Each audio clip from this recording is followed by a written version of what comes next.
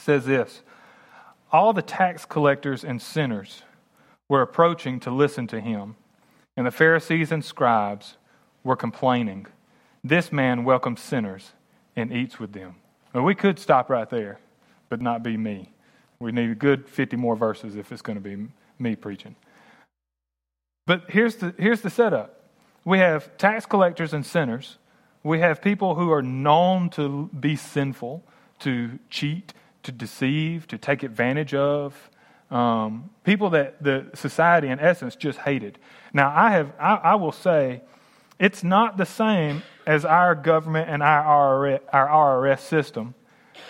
But I will say, I have yet to meet a person when talking about taxes in the IRS who just gets all giddy and excited because they love them. So maybe you can't understand to the full extent that they were being treated in Jesus' day, but you can understand this idea that they were not liked. So on the other side, you had the Pharisees and scribes. Here are the religious leaders. Now, in Jesus' day, the religious system and the civil system were not separate. So when you talked about laws in Jerusalem, laws in Israel, those were the laws that God had given us through Moses. So God's laws was civil law. In the United States, we separate those. Now, we understand that our laws are based on God's laws, but in our country, they try to maintain a separation between religion and state, and that always causes controversy from here to there and time to time. But we view those in our mind as separate. The church and God, and we view going to court, we view those as distinct, separate things. But in Jesus' day, they were the same. These scribes that we're talking about, in essence, would have been the lawyers in our terms. These were the ones who studied God's law and would give explanations of God's law in the same way that today our lawyers study our United States laws and try to give explanations of those laws and use those laws to show this is how things should be or not should be. The scribes in Jesus' day were the lawyers that you would go to who were very studied on God's laws, who would explain and tell what God's law said. So here you had tax collectors and sinners on one side, and you had Pharisees and scribes on the other. And the Pharisees and scribes were complaining that Jesus welcomed sinners and ate with them. So Jesus told them this parable. What man among you who has 100 sheep and loses one of them does not leave the 99 in the open field and go after the lost one until he finds it? When he has found it, he joyfully puts it on his shoulders, and coming home, he calls his friends and neighbors together, saying to them, "Rejoice with me, because I have found my lost sheep." I tell you, in the same way, there will be more joy in heaven over one sinner who repents than over 99 righteous people who don't need repentance. Just let that sink in. See, if you're like me and grew up in the church, which I believe the majority of us have. I don't know everybody's story, but the majority of us have grown up in the church. These become familiar passages. I've heard them over and over. I know what it means. But we need to take time to let it soak in. That the God of the universe, the God who created the stars and the galaxies and the worlds, the planets, who created us, who we then rebelled against him and sinned against him. Everyone here. We rebelled against God. That he feels this way about us. This is how God feels. This is his heart towards us. That when we as lost repent, when we turn from sin to God, that the angels in heaven rejoice. Rejoice. So what does that mean? It means that angels in heaven at least know what's going on here. That's kind of a neat thing to think about. They rejoice when we turn from sin. Why? Why do they rejoice? Why is it such a big deal? Why are they not in heaven saying, you know what, God? You made us, and we didn't turn from you. We didn't rebel against you. They did. Why do you even fool with them? Why are we so busy having to send messages to them? Why are you giving us so much to do for them? Have you ever felt that way about somebody? I've always done the right thing. I was there, and we'll get to it, but the prodigal son, the younger brother and the older brother, they're the ones that goof up and cause all the problems and do everything wrong. I've always done what I was supposed to. Why are you even fool with them anymore? The angels could take that approach. But why don't they? Why do they rejoice? Because of what's at stake. See, we get sucked into the here and now, and we lose track of what's to come. We get sucked into life as it is now, and we lose track of what we have to look forward to. So let's just take a second and think about what we have to look forward to. You've heard me say it many times. If you know someone that you love that has passed and gone and has died, has gone on before you, if you know that they place their faith in Jesus Christ, which is the only way of salvation, where do you think they are? What do you think they're doing right now? There's lots of people who have opinions. Some people think, well, they're asleep. There's a soul sleep. They don't know anything until Christ comes back. Well, that's not what Paul said. That's not what I believe the Scripture teaches. Paul said to be away from the body is to be present with the Lord. Where are they? Many people think, okay, well, we die and heaven's in the sky and there's clouds and we get wings and we play harps and we float around on clouds. If we're lucky, maybe somebody will be feeding us grapes or something. I don't know. I mean, there's all kinds of things that people think. But that's not what the Bible teaches. God created angels and God created people. People don't become angels when they die. You don't get wings. I mean, it'd be really cool to have wings. And maybe, and we'll get to it later, but maybe when God creates the new earth and we all start over, I saw a YouTube video, y'all are going to hear me say that a lot. I saw a YouTube video of a guy on a jetpack crossing the English Channel. You know how fast he was flying? So the jetpack is this thing he stands on with his feet, and he has two handles to hold on to, and the jets are under his feet. And he turns the thing on, and it picks him up in the air, and he leans forward. What are those things called, with wheels that people lean forward and they drive? Segways. It's kind of like that. So he leans forward like a Segway, and it just propels him forward. And you can go faster and faster and faster. You know how fast that man was flying over the English Channel? He was 50 feet up above the water. I guess in case, flying fish or a whale decided to jump or something. He stayed 50 feet up, but still you got to worry about birds. Over 100 miles an hour that joker flew across the English Channel. I don't know what it was, 120 miles an hour? Over 100 miles an hour. With a helmet and leather clothes like you see riding a motorcycle. And think Mr. Seagull comes along. No, that's not for me. But I believe when God recreates the heavens and the earth, and we start over, and we have all eternity, I believe we'll invent new stuff. We'll make new things. And so I believe one day I'll have wings and fly. But it won't be because I turned into an angel. What do we have to look forward to? Where are they? The Scripture says, Jesus said in John chapter 14, he said, I go away to prepare a place for you. In my Father's house are many rooms, he says. And I go away to prepare a place for you. And if I go away, I will come again and take you where I am.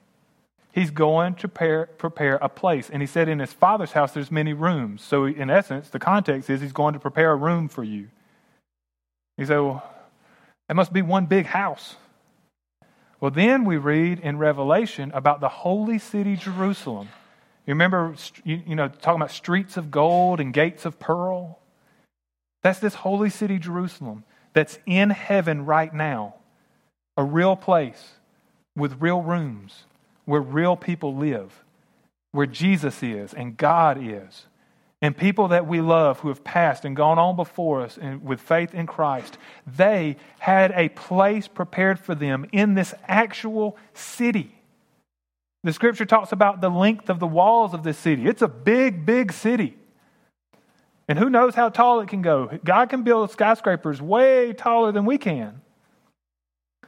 And I know that's sad to some people who are really like me, who love their acreage and country folk.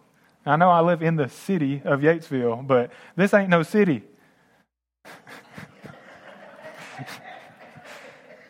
When God calls me home, He will take me to an actual room, an actual place He has prepared for me in an actual city in heaven where He lives. I will be an apartment dweller. I will have roommates, and I'll love it. Only on the other side of this life. I will love it. And we will have fun. We'll joke. We'll talk. We'll eat together. You know, Jesus said that He's going to prepare a banquet and that you're going to come and sit and eat with Him. You ever had a really good meal? You're Baptist. I know you have. Have you ever had a really, really good meal where you sat and enjoyed the company? You laughed. You talked. You cried because you laughed so hard. You just really enjoyed being there and eating with them. And just think about that. And you have not experienced that to the extent that you will in heaven. You will sit at a table with people who will have stories to tell. And you will not sit down and say, oh no, here they come. Here they come. Let's just get through this meal. Everybody be nice. Let's just get through this meal. Don't say anything rude or you'll regret. There won't be none of that in heaven. None of it. And then Revelation says that when God creates the new heavens and the new earth, that holy city Jerusalem will come down in the sky with Him and be placed on the new earth where God Himself will dwell, and He will be our God, and we will be His people. And so the last 2 chapters of Revelation is a restoration of the first 2 chapters of Genesis. God's going to recreate everything the way He originally intended it in Genesis 1 and 2. And so when you think about people, and you think about that eternity, you want people there with you. You want people there. You want people to be saved. You want a perfect life from here on out. You want as many people as will come. And for some of you, this is going to be hard to hear, but it's true.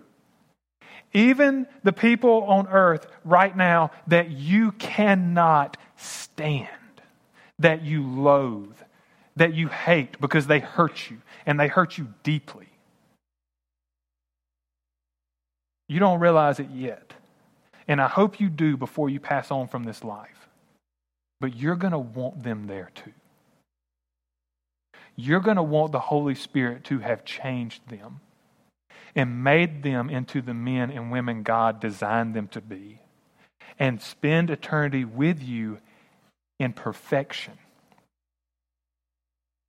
And you will not be bitter, and you won't be holding grudges and wishing they hadn't made it. You will be glad, because the Holy Spirit can change anybody. He changed me. And for most of you out here, I can confidently say, I know He changed you. He can change anybody. And so when the angels who look at us and say, look what they did to our God.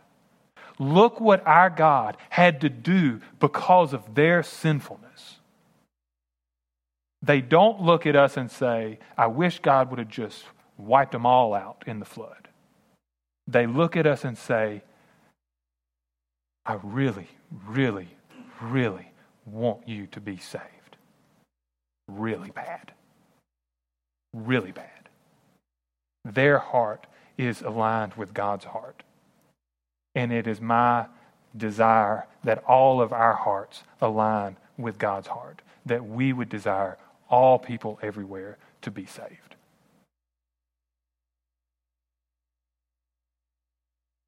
Luke 15, 8 through 10. Or what woman has 10 silver coins? If she loses one coin, does not light a lamp, sweep the house, and search carefully until she finds it. When she finds it, she calls her friends and neighbors together, saying, "Rejoice with me, because I have found the silver coin I lost." I tell you, in the same way, there is joy in the presence of God's angels over one sinner who repents. Angels rejoice when we turn from sin to God. They rejoice. And then Luke 15, 11 through 32. He also said to them, story of the prodigal son. A man had 2 sons. The younger of them said to his father, "Father, give me the share of the estate I have coming to me." So he distributed the assets to them. Not many days later, the younger son gathered together all he had and traveled to a distant country where he squandered his estate in foolish living. After he had spent everything, a severe famine struck that country and he had nothing. Then he went to work for one of the citizens of that country, who sent him into his fields to feed pigs. He longed to eat his fill from the pods that the pigs were eating, but no one would give him anything. When he came to his senses, he said, "How many of my father's hired workers have more than enough food, and here I am dying of hunger? I'll get up, go to my father, and say to him, 'Father, I have sinned against heaven and in your sight. I'm no longer worthy to be called your son. Make me like one of your hired workers.' So he got up and he went to his father. But while the son was still a long way off, his father saw him and was filled with compassion. He ran, threw his arms around his neck, and kissed him. The son said to him, 'Father, I have sinned against heaven and in your sight. I'm no longer worthy to be called your son.' But the father told his servants, 'Quick, bring out the best robe and put it on him. Put a ring on his finger and sandals on his feet. Then bring the fattened calf and slaughter it, and let's celebrate with a feast. Because a son of mine was dead and is alive again. He was lost and is found.' So they began to celebrate. Now his older son was in the field. As he came near the house, he heard music and dancing. So he summoned one of the servants, questioning what these things meant. 'Your brother is here,' he told them, 'and your father has slaughtered the fattened calf because he has him back safe and sound.' Then he became angry and didn't want to go in. So his father came out and pleaded with him. But he replied to his father, 'Look, I have been slaving many years for you, and I have never disobeyed your orders. Yet you never gave me a goat so that I could celebrate with my friends. But when this son of yours came, who has devoured your assets with prostitutes, you slaughtered the fattened calf for him.' 'Son,' he said to him, 'you are always with me, and everything I have is yours. But we had to celebrate and rejoice, because this brother of yours was dead and is alive again. He was lost and is found.'" Who was the context? Who was there listening when Jesus was preaching? The tax collectors and sinners, and the Pharisees and scribes. And the Pharisees and scribes were upset that Jesus was eating with the tax collectors and sinners. And so Jesus tells this parable and includes everybody in it. He said there's a father, God. There's a younger son who goes off and squanders his life in sinful living. The tax collectors and sinners. But then there's the older brother who is angry that we're even associating with them. That we're giving them a second chance to come back, to restore them, to give them back everything that they gave up and lost. The Pharisees and scribes. And Jesus is rebuking them in this in this parable. Saying that God, He loves us. And His heart is so loving. He loves us so much that no matter how sinful we live, no matter how much pain and sorrow we bring Him, He's always ready to give us a chance to restore us. And not just to restore us as slaves, because that's what the younger son said he was going to go back to the father and ask. Just make me a slave, but let me be a part of your estate, your household. But God doesn't do that. He restores him. He cut him off when he said, I've sinned against you and God. You notice that when he was talking to the father, he never got to say the last part. The father cut him off and said, no. I'm putting a ring on your finger. I'm putting sandals on your feet. I'm putting a robe on you. I'm making you a son again. Because that's what it signified. When you had a ring, That meant that you had the authority to stamp and approve documents. You could do business transactions on the family farm, the estate. He didn't just bring the son back in and say, well, you lost everything. You threw it all away, but I'll just let you live here and take care of you. No, he gave him a ring. He established him back to full authority as a son. He could now trade. He could sell. He could do anything he wanted with that ring. And the older brother was furious. All the pain that he put them through. And now the father's going to give him what rightfully belonged to the older brother. And that was the Pharisees and scribes and Sadducees. They didn't love. They didn't have a heart of love for sinners. But God does. And now it's up to us. Do we have a heart of love for sinners? Say, yeah, the ones I want to have a heart of love for, but not the ones who've hurt me personally, just the ones who've hurt other people. I'll give somebody a second chance if they have hurt other people, but I'm not going to give them a second chance if they've hurt me. Who did they hurt worse? The older brother or the father? Who did the younger son hurt worse? He hurt the father worse. But the father was willing to fully forgive. The older brother was not. Do we have the heart of God? Are we willing to forgive when it hurts? Are we willing to forgive, trusting that God will make things right? Because this is how God's going to make things right. You ready? Either they're not genuinely going to repent and give their life to Christ, in which they will be separated from the Father for eternity. Or they will genuinely repent and give their life to Christ, in which the Holy Spirit of God Himself will change them, make them new, just like He did with us. Either way, we have to trust that God will do what's right. And we have to learn to forgive like God has. Otherwise, me and you would be in a whole lot of trouble. Because God didn't have to forgive us. We're the reason His Son had to die on a cross. He didn't have to forgive us for that. And if you know somebody and they're the reason for your child's painful, excruciating death, it'd be similar to that. God didn't have to forgive us. The only reason He did is because He loves us so much. He loves us. Do we have the heart of God? If not, pray for it. That's what I've had to do in my past. I've had people that by the world's standards would say, you don't have to forgive them. And I didn't want to. But I started praying. God, give me a love for them like you have. And this is what I always prayed. Father, make them into a more faithful follower of you than I am. And that's what I prayed every time. And it was hard. And I don't know if I meant it when I started praying it or not, but I wanted to mean it. And over time, I was able to forgive. I was able to let go. And I'm not bitter anymore. I don't lay around bitter anymore. I'm not holding grudges. It's not eating me up anymore. You know how people say the only person you're hurting is you? There's a little truth to that. That's not the only person you're hurting, because when you carry around bitterness, you hurt everybody who comes in contact with you. But there's truth to that. When I was able to forgive and let go, I felt free. God forgave us when He didn't have to. And He's commanded us to forgive when we don't have to.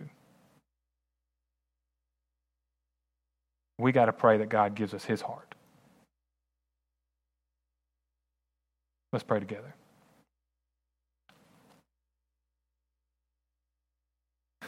Father, we don't truly understand why you love us so much. We know from the Scriptures that you do. But the more we understand about ourselves and the more we understand about you, the harder it is for us to understand why it is. Why is it that you love us so much? But Father, even if we never fully understand it, Father, we're thankful and we're grateful. We appreciate your love for us. And Father, every one of us does not deserve to spend eternity with you. We don't. Every one of us has sinned. And by sinning, we don't deserve to spend an eternity with a perfect, holy God. But you want us to. You want us to spend eternity with you. And so you knew we couldn't make a way to make things right. We couldn't figure out a way to earn our forgiveness and make things right between me and you. How could we? We're the reason you had to pour your wrath out on your Son, who died an excruciating death on our behalf, who didn't deserve to because he lived a perfect life. How could we make things right? How could we make that right? We can't. But Father, you did. And we're thankful that you did. And so, Father, we just want to be different. We want to be a part of your family. We want to be like you, because there's no one in this universe who better fits the description of somebody we should be like. If we could be like anybody, we want to be like you. And so, Father, we know from the Scripture you have poured out your heart to us. The Scripture says that you don't desire that any should perish, but that all would come to repentance, is what you said in the Scriptures. That you take no pleasure in the death of the wicked. Father, you desire all people everywhere to be saved. And so, Father, we ask you to give that same desire to us, even for those who have extremely personally hurt us. Father, we ask you to give us that same heart, to be able to pray and to mean it, to be able to pray and mean that we forgive them, that we desire for them to be saved and changed by the Holy Spirit, and that we actually desire that you would cause them to be more faithful followers of you than even we ourselves are. We saw you do it with Paul. We saw you take a man who went around, persecuted and killed Christians, and turn him into the one of the most faithful apostles in the Scripture. Father, we know you can do it, and we ask you to do it. But even if it doesn't happen, even if the person who hurt us never changes, Father, give us the ability to forgive on our end, to let go of the pain and bitterness, and trust you that you will do what's right. Father, we love you. Give us your heart. In Jesus' holy and precious and eternal name we pray. Amen. Would you please stand and join me for this last song?